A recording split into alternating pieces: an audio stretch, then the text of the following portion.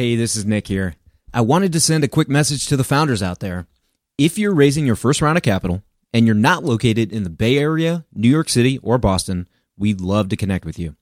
NewStack leads deals for founders that don't fit the standard Silicon Valley profile and are located in undercapitalized areas.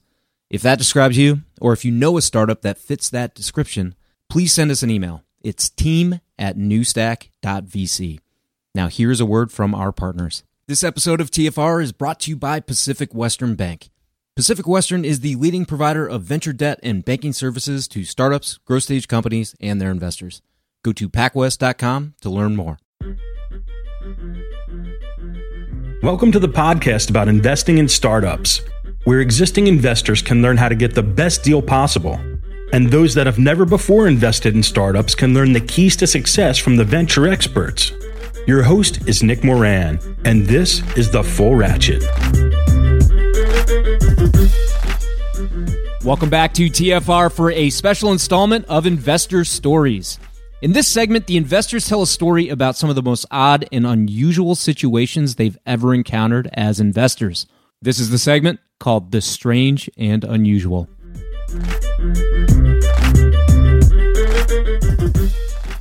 On today's special segment, we have Lyndall Eakman of Foundry Group next.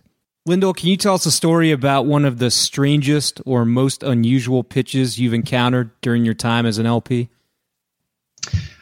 So I'm going to use an experience I had, not a direct pitch, but an experience. I was in India in 2007, probably 2008.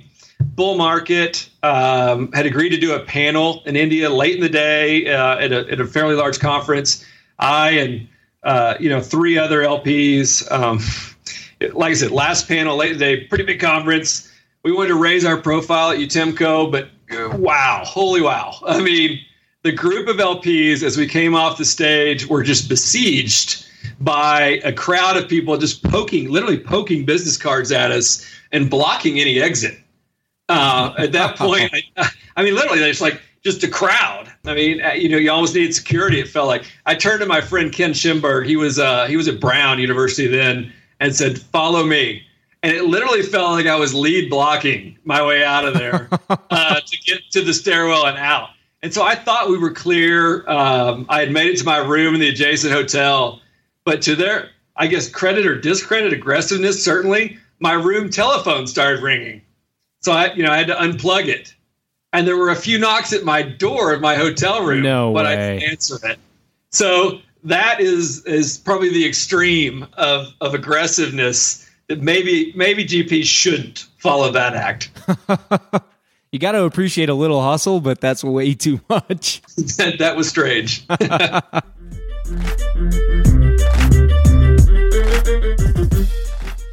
On today's special segment, we have Chris Duovos of VIA. Chris, can you tell us a story about one of the craziest situations and or pitches you've encountered? I'll tell a flip story, but then I'll tell a more in-depth one that actually has a lesson to it. One of the craziest pitches I've ever had was I met this group for the first time. They were pretty credible. They're totally investable. I think they've gone on to raise, money from credible investors and have had some investing success. But literally, as we're parting ways, they said, what feedback do you have for us? And I said, let me digest a little bit. I need to think about kind of where you guys might fit. And the guy said to me, one of the GPs, he goes, well, what's it going to take? Hookers? Blow? Will that make the difference? I was so appalled. And I'm like, is he joking? Because he looked serious, but I'm like, maybe he's trying to deadpan. But then I'm like, dude, we've known each other for just north of an hour. That's not a joke. I was like, wow, so that's appalled by it. Aggressive. A public service announcement for all the VCs out there, hookers and blow will not make the average LP, kind of open up their wallet. Lyndall Eakman had a very similar story, very similar to this. I wonder if it's the same manager. I got to call him up and find out. So the other one is actually, there's a meta lesson here. And the meta lesson is, I think everybody today is obsessed with differentiation. And I think people have gotten the message that the market's crowded, so you have to be different. But different for the sake of being different sometimes is just weird, right? And what I mean when I say differentiation is, what is your durable competitive advantage, right? I might actually see a manager that is the same as the manager I just met with, but has a much more, robust, competitive moat. And that is differentiated, even though they have this, similar strategies. And the thing that, I sat down with somebody recently, and I write a lot, I tweet a lot, and this person clearly read some of the stuff, and he sat down with me and he said, I'm really differentiated. And I go, okay, tell me about your strategy. He goes, okay, well, dorm room fund? I'm like, yeah. He's like, the dorm room fund finds these, kids at colleges and what have you. And there's a lot of energy. He goes, here's my vision. He goes, in a lot of startups, the biggest cost is founder salaries, which actually I've not found to be uniformly true. So what if we found people who don't need big salaries because they're living at home, like high school students? So we're going to do a dorm room fund for high schools. Oh, no. He's like, that's differentiated, isn't it? I'm like, no, that's just crazy.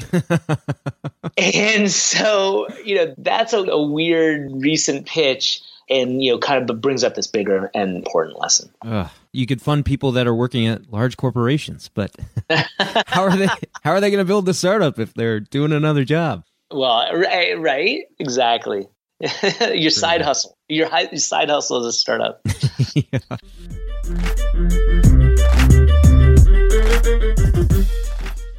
At this point, if you're a VC, you've heard of Carta. You've probably even accepted securities from a portfolio company on the platform. It feels like every new company is using Carta, and there's already 16,000 VC-backed companies on the platform. They also offer tools and services for VCs like fund administration. Carta has an army of fund accountants delivering high-quality service and dedicated teams of engineers, constantly improving the functionality of their user-friendly investor platform with in-app quarterly reporting, real-time fund metrics, LP portals, and more. It's also easy to switch from an existing fund administrator or to augment your in-house team with their service. Learn more about their services at carta.com/investors. And this episode of TFR is brought to you by Pacific Western Bank. Pacific Western specializes in providing financial services to startups, growth stage companies, and their investors, helping to navigate financial obstacles by providing access to funds and expertise. Pacific Western's customized products and team of venture banking specialists provides a banking experience designed specifically with startups and VCs in mind. If you run a tech company or if you invest in tech companies, it's strongly advisable that you build a relationship with the folks at Pacific Western. Go to pacwest.com to learn more.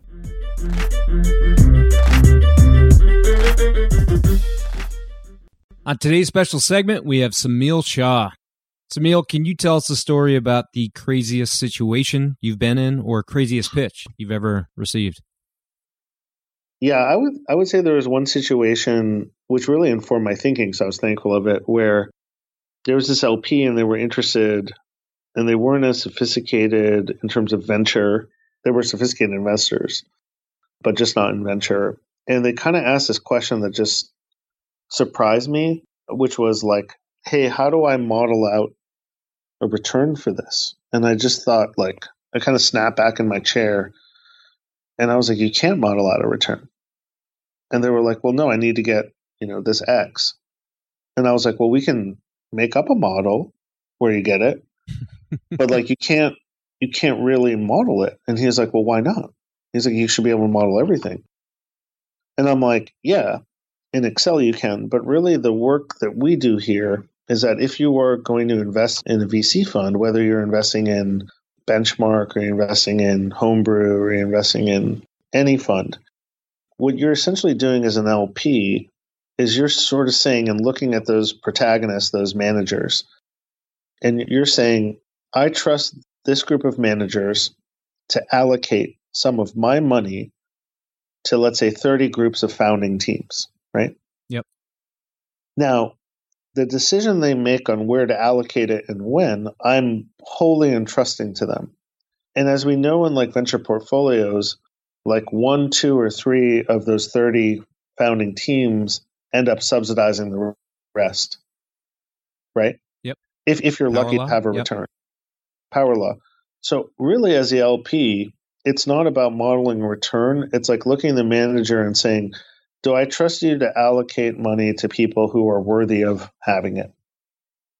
Because like 90% of the time, maybe a little bit less, it's not going to work out. And so really the network of founders in that portfolio are subsidizing each other.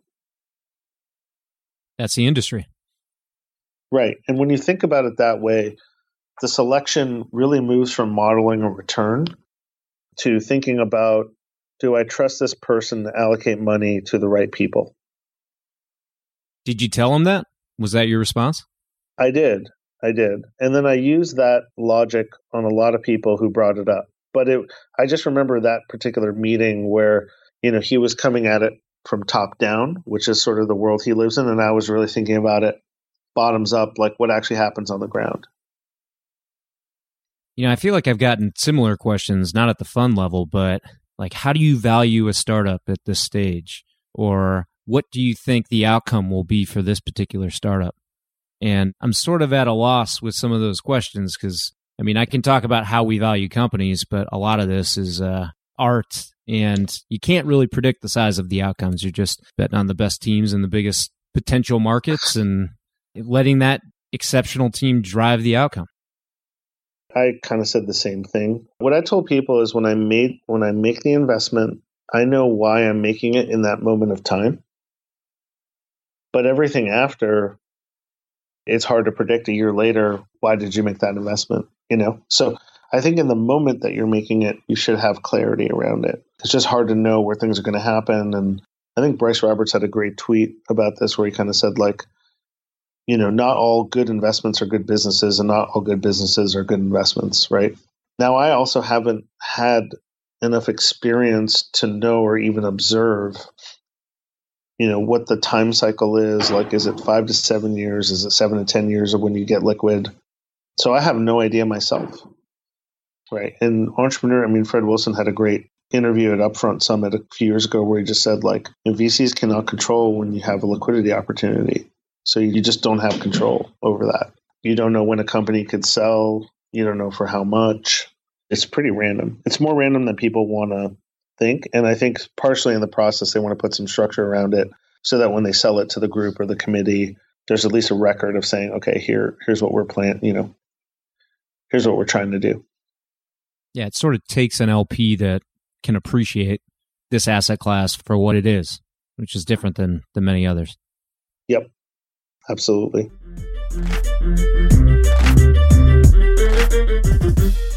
That will conclude this installment of Investor Stories. If you're enjoying the program and would like to see it continue, take a moment and leave a 5-star review in iTunes. Also, if you'd like updates on new content from TFR, as well as the top 10 VC articles every week, go to fullratchet.net and sign up for the newsletter. Okay, that will wrap things up for today. Until next time, over-prepare, choose carefully, and invest confidently. Thanks for joining me.